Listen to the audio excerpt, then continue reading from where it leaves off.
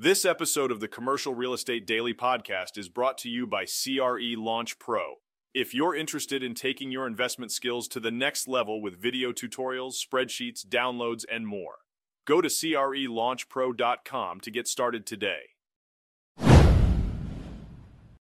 Today, we dive deep into the world of multifamily real estate.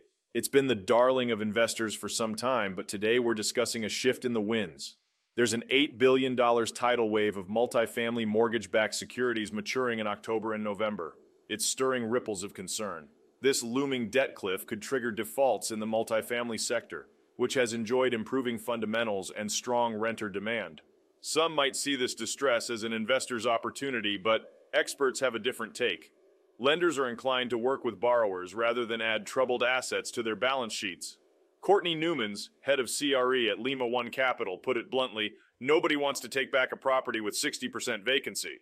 Lenders focus on crafting business plans to support borrowers. Why this leniency? The banking industry pulled back from new loans, especially in real estate. Taylor Pike, SVP at Peachtree Group, noted this and that banks are extending deadlines for borrowers. Tony Trahan, director at K.E. Andrews, chimed in, noting a record number of workouts lately, with banks more willing to collaborate. However, not everyone might emerge unscathed. Borrowers with loans in 2021 to 22 with ambitious projections could find themselves in trouble. Foreclosure might be the only option in these choppy times. But here's the silver lining. Experts anticipate distress, which could spell buying opportunities. Rising interest rates play a role. The Federal Reserve's drive to combat inflation raised borrowing costs, impacting demand and property values. Investors enjoyed a decade of cheap money, striking deals with high leverage strategies. But those days are fading.